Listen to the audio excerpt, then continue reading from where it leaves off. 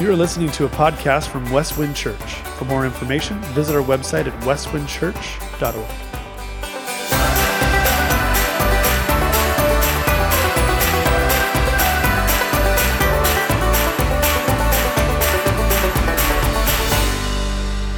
It's a great joy to be with you again this morning, and as Pastor Keith said, to wrap up the study in the Gospel of Luke.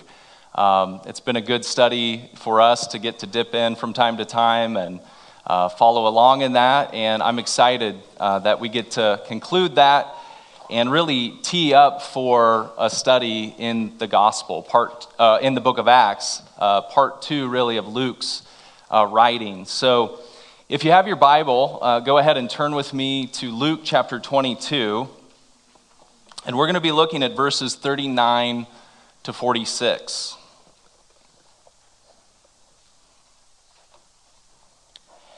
And in our passage this morning, we get to see one of the most sacred scenes in all of Scripture. We're really entering into a holy moment in the life of our Lord Jesus Christ. It's as if the veil and mysteries of God in many ways are being peeled back as we see Jesus in prayer just before he goes to the cross. This really is a key moment in the gospel that Luke sets up as this decisive time where Jesus will go on to defeat the powers of darkness. And in many ways, the battle at hand is won in the garden with God on his knees in prayer. Jesus will be in the garden with this internal tension within himself, wrestling. Will he go to the cross and face excruciating suffering? Or will he pull back in this moment of trial, this hour and power of darkness? And what I want us to see this morning in Luke 22 is that Jesus' submission is our salvation. Jesus' submission to the Father means our salvation.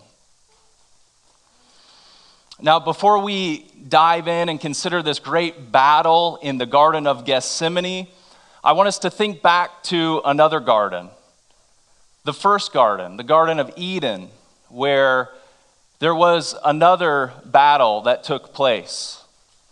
Because really it's in the first garden, that garden with Adam being tempted by that serpent, the devil, that this cosmic conflict comes to a climax in the Garden of Gethsemane. If you remember back in Genesis chapter 1 and 2, we're told that God created man and woman, Adam and Eve, in his image. He created them to be his image bearers, to dwell in his presence, to walk in relationship and fellowship with him.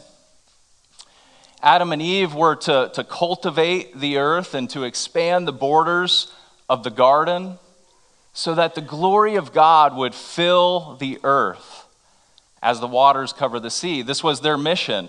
This was their task. And yet we know in Genesis 3 that Satan, disguised as that serpent, entered the garden. And he got Adam and Eve to question the goodness of their God. He said, "Did God really say? Can you really trust his word? Can you submit to the will of God?" And we know the story. We know that Adam and Eve rebelled against God. They chose to follow their own desires rather than the will of the Father, rather than submit to his good command. And the result was cataclysmic, a return to chaos. Darkness entered as sin came into the world, and with it came death and suffering and brokenness that has filled the earth since that time. Because of Adam's sin, mankind became unable to reflect the glory of God, to be his image bearers as we were meant to be. In many ways, we were defaced. And this is true of all of us since Adam. Adam was the head of humanity, the representative of us all, and in that garden, we sinned in Adam. In Adam's disobedience, we rebelled against God. And all of humanity fell and has been born under condemnation since that day. But it gets even worse than that. It's not just that we are under condemnation, guilty, rebels. It's that ever since that sin came, it has entered into us like a poison, like a power that rules over us.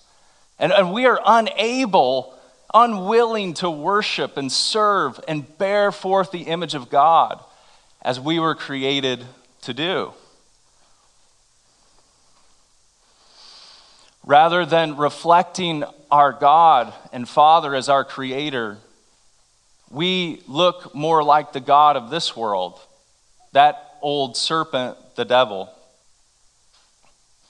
And our hearts are bent on not worshiping God, on not loving Him with all our heart, soul, mind, and strength, and glorifying His name as we were created to do. You see, the reason there are wars in the Middle East right now, people killing other image bearers of God, the reason our streets have been filled with riots and chaos and murder and division and enmity is because we look like our father, the devil. We bear his mark. And because in Adam, we are all under the rule and power of sin. This is the bad news. It's against this black backdrop that even in the garden, we see the light and grace of God pierce into our world with a promise. If you remember Genesis 3:15, God makes this promise to humanity. He says, I will redeem humanity. I will one day send a Messiah to deliver you from sin and Satan and even death. And that promise is given to the serpent himself. In Genesis 3:15, God tells the serpent that one day Eve, the mother of all living, the woman will have a seed. She will bear an offspring who will crush the head of the serpent. But in the process, he himself will be severely afflicted. This is the first promise of the Messiah, the first promise of the gospel of God redeeming humanity from our fallenness, our brokenness. And all throughout the Old Testament, this promise gets picked up again and again and again. The prophets tell of a day when a Messiah, a king will come, and he will establish an eternal kingdom.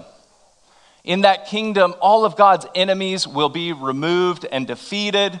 God's people will be brought under the rule and reign of God, and they will once again live in perfect fellowship with him.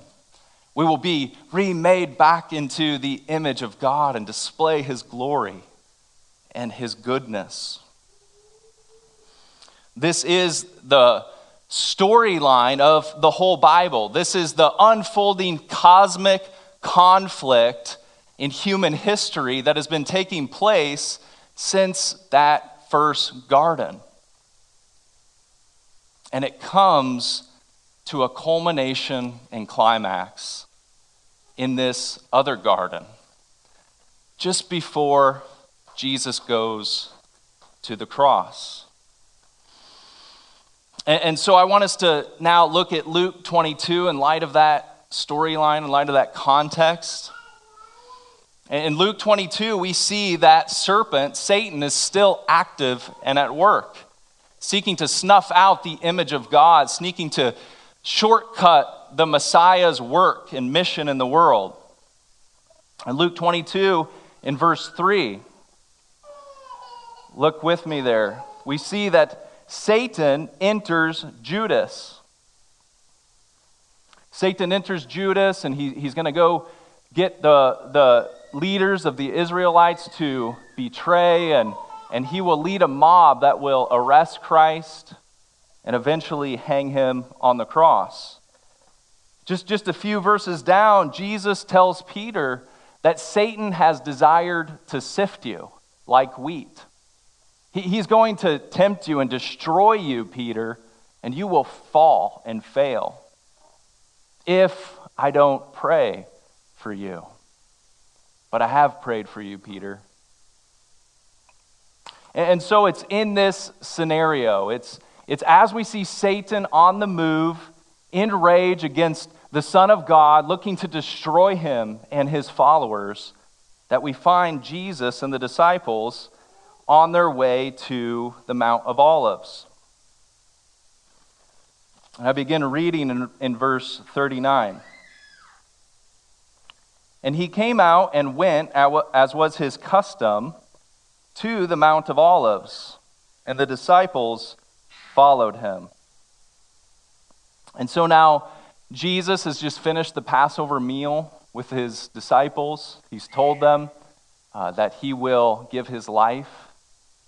And he goes out to this garden just east of Jerusalem, a place called the Mount of Olives. Matthew tells us in this Mount of Olives there is a garden called Gethsemane. And this was Jesus' custom. This is where the disciples and him often went for a time of retreat and prayer and rest. And get the picture, it's nightfall. Passover's over. It's the nighttime as they go out to this mount. And there they are in the garden. And I want us to walk through these verses by thinking about 3 words. Just 3 words to help us move through this passage. And the first is the command, then the cup, and the crown.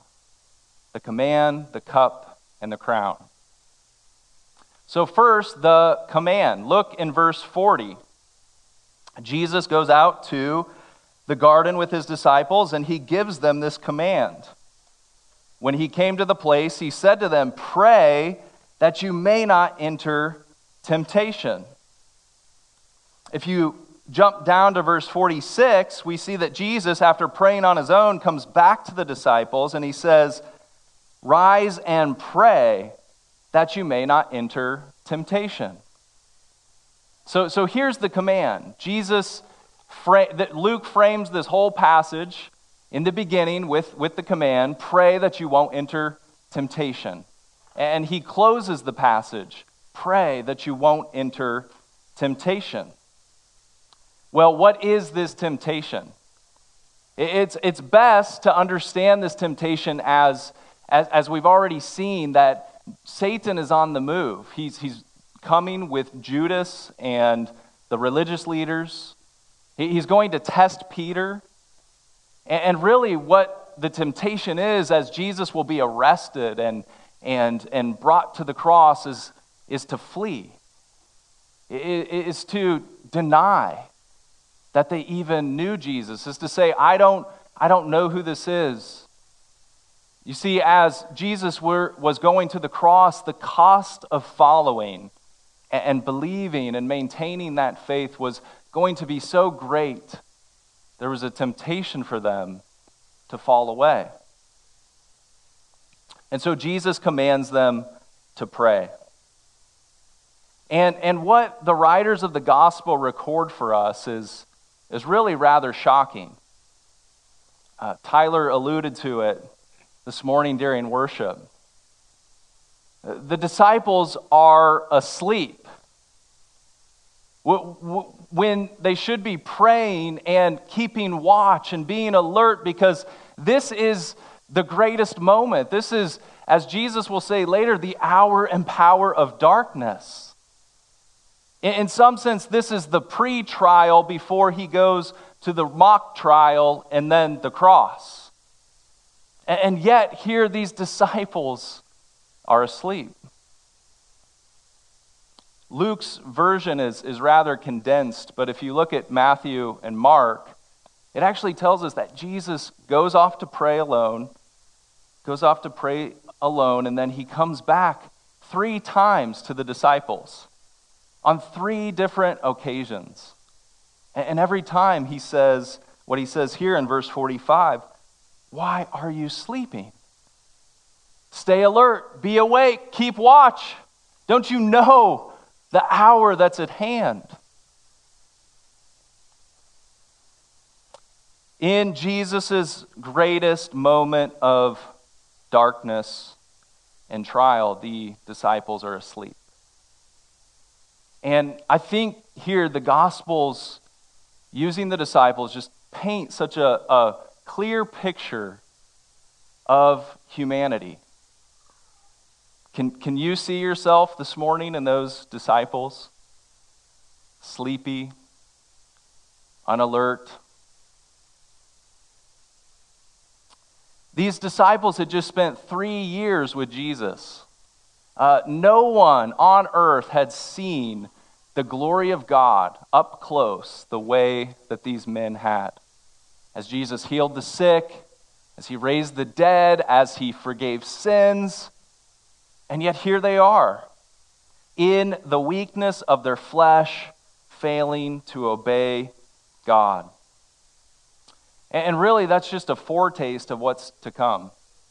Because of their lack of prayer and vigilance, when Jesus is arrested, the disciples will flee. We see Peter, the bravest one of them all, saying just a few minutes earlier, "Jesus, even if you're arrested, even if I have to go to prison or death, I will go." And in the story that unfolds, before a lowly servant girl, Peter says, "I don't even know Jesus. I don't know that man," and denies him outright. This is the command that Jesus gives, and the conclusion is utter failure. In the sinfulness of the disciples, they don't obey Jesus. And this is all of us, friends. This is why we started as we did, thinking about our condition in Adam. Left to ourselves, all of us fail in our flesh to keep watch, to pray, to overcome temptation. But Luke sets Jesus up as the one who triumphs. You remember, Jesus is a man like us. Jesus came as a man, and he came to do what we could never do.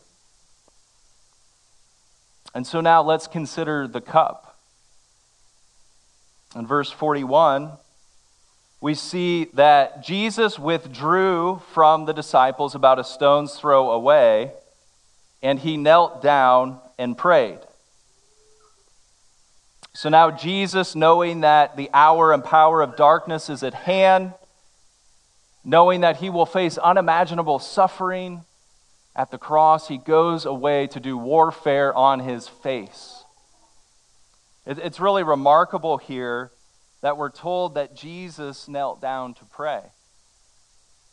The normal posture for Jewish people praying was that they would stand upright with their hands raised to heaven, eyes looking up to heaven, praying to God, the King of heaven. And yet here is Jesus on his knees. Matthew tells us he was on his face.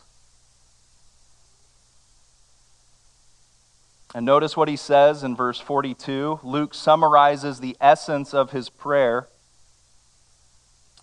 saying, Father, if you are willing, remove this cup from me. Nevertheless, not my will, but yours be done. So Jesus is on his face. He's crying out to his Father. And he's asking, he's requesting that he would remove this cup. God, if there's any other way. Again, Matthew and Mark tell us this happened 3 times. Jesus goes away to pray alone. Father, remove this cup. Nevertheless, not my will, but yours be done. And what was the cup that Jesus was praying would be removed? What was this cup that he was afraid to drink? Well, if we look at the rest of the gospel stories, we know that he talks about drinking a cup which will lead to his death. But this death that Jesus had to face was not like other deaths. It's not like the death that you and I will face. And we see that as we look at the rest of the passage. Look in verse 44. As Jesus is praying, he is in agony. And he prayed all the more earnestly, so that his sweat became like drops of blood, like great drops of blood falling to the ground. Jesus was in great agony, and this idea of agony is really this idea of deep anguish of soul, deep sorrow. This is why we call Jesus Man of Sorrows. What a name.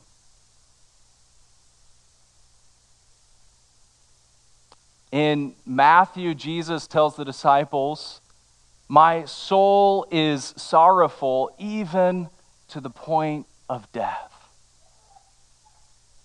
I'm so overwhelmed with agony I could die, Jesus says in the garden. And the New English Bible translates this idea that he was full of horror and dismay, full of dread, a holy dread. The author of Hebrews tells us that Jesus offered up prayers and supplication with loud crying and tears. Can you see the Son of God in that garden on his knees, crying out to the Father with loud tears? And Luke tells us that he had such anguish that his sweat became like drops of blood.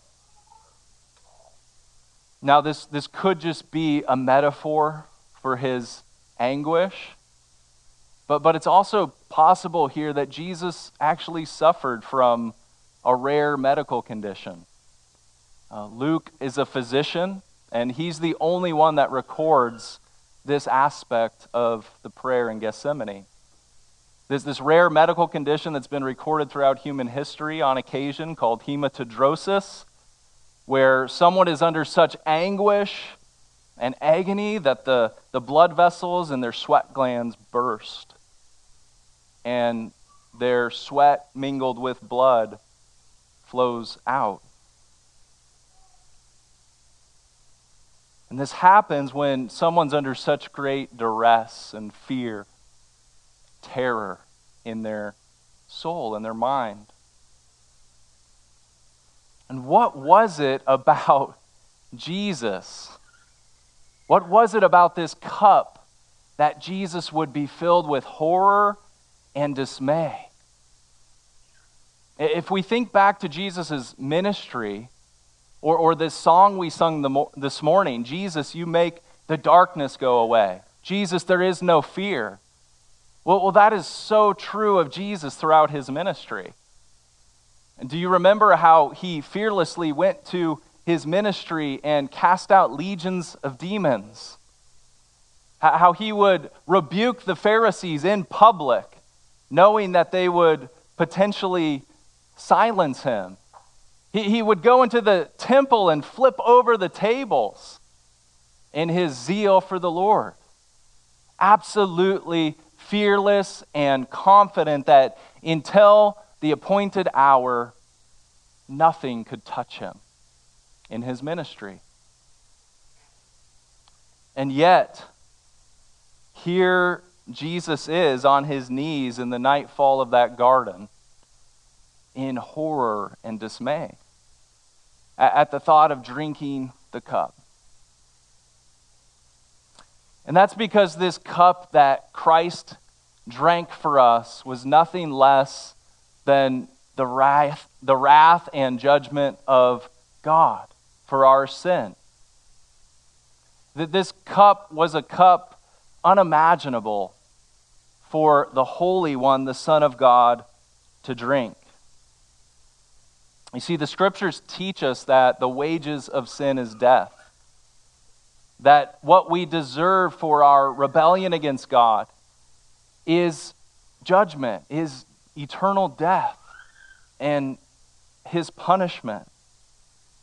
And this idea of God pouring out his cup all through the Old Testament, we don't have time to go look, but it's this idea that he's going to pour out his cup of judgment, of wrath upon sinful humanity. You see, Jesus knew that if he were to submit to the Father and go to the cross, that he would, as 2 Corinthians 5:21 says, that God was going to make him who knew no sin to become sin for us.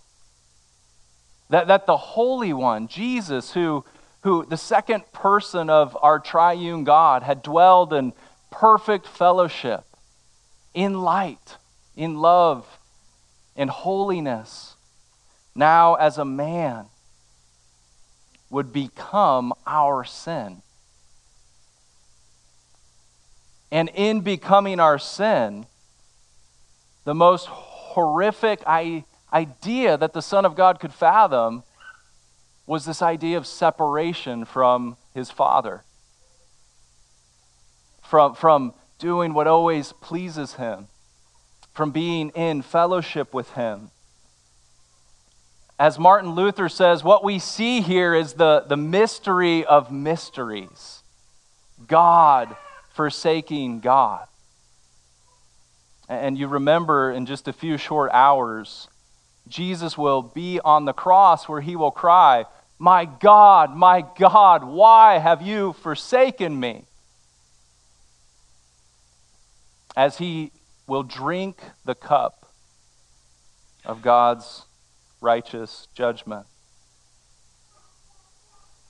And so here in the garden, on his knees, Jesus trembles at the thought of drinking this cup. And he pleads, God, if there is another way, Father, if there's any other way, I'm here, I'm willing to do your mission. It's for this purpose I've come into the world, but if there's any other way, God, can it be so? But friends, there is no other way. This is God's plan of salvation to save a sinful humanity. There is no other way except that the perfect and holy one becomes our sin, so that we don't have to drink that cup. This moment in the garden reveals at least two important things that we need to consider this morning. The first is just the sheer sinfulness of sin and the holiness of our God. You see, the agony in the garden shows us how serious our sin is, that it would require Jesus to be crushed on that cross. And in our culture, in our age and time, it's so easy just to make light of sin. It's so easy for us just to think sin really doesn't matter to God. It's really not that big of a deal if we go against him and his ways, right? God is love. And so we don't really need to concern ourselves with that. But do you see the Son of God on his knees in that garden? This is the price of our salvation. Some might say we don't really need Jesus' blood to be shed for us and God to pour out his judgment. That seems awfully violent and harsh. We just want to follow Jesus as an example of love. And of course, that's true, that Christ is our great example. But if we don't need to be saved from the righteous judgment of God, then why does the Son of God have to drink that cup and die on the cross? You see, God is a holy and righteous God, and his justice must be satisfied. He is holy and he hates sin because he is light and sin is darkness. And so the Son of God had to drink that cup. On the one hand, we see the sinfulness of sin and the holiness of God, but do you see also, on the other hand, the love of God? The love of our God. That he would send his only Son into the world as a man to drink the cup for us. This love of God where Jesus says, Father, I wish there was another way, but nevertheless, I will do it. If this is what it costs to redeem humanity, then I will do it. I will lay down my life in sacrificial submission, and I will become sin. Do you see the abounding, overflowing, amazing love of our triune God, foreshadowed in that garden and then on full display at the cross, where God's holiness and love meet together as the Son of God is crushed? And Jesus in that garden, he carried our griefs and sorrows so that we don't have to. He became sin and drank the cup of wrath so that we could be saved. This is the gospel. This is the good news. Jesus drank the cup of wrath so that we could lift up the cup of salvation and declare God's praise and glory. And so I just want to ask this morning, have you experienced that salvation? Have you seen the Son of Man on his knees for you, doing battle, preparing to go to the cross to drink the cup? If not, you are still in Adam. You are still under God's condemnation, and one day you will have to drink that cup of God's judgment. But friends, would you see Jesus this morning, who drank that cup so that you don't have to? Turn to him, come to him in faith, cry out to him. His submission to the Father is our salvation for those who believe on him. Well, the disciples are in the garden and they're asleep. But we see Jesus alert, awake, laboring in prayer, undeterred to do the Father's will. We think back to that first Garden of Eden where Adam failed to obey God and it resulted in our defacing and our destruction. And here now in this Garden of Gethsemane, Jesus, as the last Adam, obeys the Father.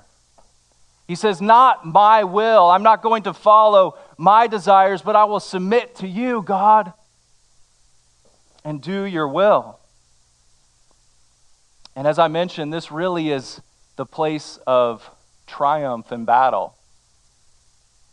Because after this moment of anguishing prayer, Jesus rises, and he goes and gets his disciples, and he says, come, let us be going. Jesus is ready to deal the decisive blow to the powers of darkness. In the rest of Luke's account, we see Jesus fearless as he always has been. Fearless as they come to arrest him and they say, who is Jesus? Where is he? I am. As he stands before Pilate and he says, are you the king of the Jews? It is as you say, knowing that will ensure his death. And then finally, as a lamb before its shears is silent, Jesus goes to the cross and he's crucified. In his obedient submission to God, in his self-giving sacrifice, the head of the serpent is crushed. Christ overcomes sin and Satan and death at the cross, fulfilling that promise made all the way back in that first garden. And he does it at the greatest cost. But that's not the end of the story. Right? This is Luke 22. There's 2 more chapters. And so the crown. In Hebrews chapter 12, verse 2, we're told that it was for the joy that was set before Jesus that he endured the cross, despising the shame, and now he's seated at the right hand of the throne of God. You see, after Jesus defeated death, 3 days later he rose again victorious. He conquered the grave, he conquered our sin, and he ascended into heaven. He took up a crown as our king, and he rules at the right hand of God over an everlasting kingdom. He is the King of kings and the Lord of lords, and his joy has been complete. What was this joy that Hebrews tells us Jesus endured the cross for? Well, certainly it was the joy of obeying his Father, the one who is love, the one who is light, the one in whom his soul delights. But it also is the joy that now, as Jesus rules and reigns as our King, as the head of a new humanity, he is calling a people to himself from every tribe and tongue and nation, and he is redeeming us back into the image of God. He has set us free from the power of sin and Satan, and we can be what we were created to be. We can display God's glory and majesty in our relationships and in the church. We're no longer under condemnation. We are free because Jesus' submission to the Father means our salvation. And as we're going to see starting next week in the book of Acts, King Jesus is doing this work 2,000 years ago. He takes a man like Peter, who would cower before a slave girl, and the next scene we see is Peter proclaiming Christ before thousands. Peter ready to go to prison and even die. Why? Because the King is reigning and ruling. He has poured out his Spirit. He has conquered sin and death. I want to invite the worship team to come up as we prepare to respond to Jesus Christ and worship in light of what he's done. And I want to close with the story of Abraham Lincoln. There's a story told of Abraham Lincoln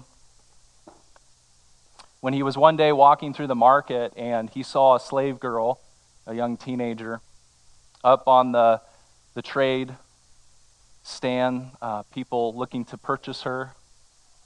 And Lincoln walked by and moved with compassion. He said, how much to purchase this young woman?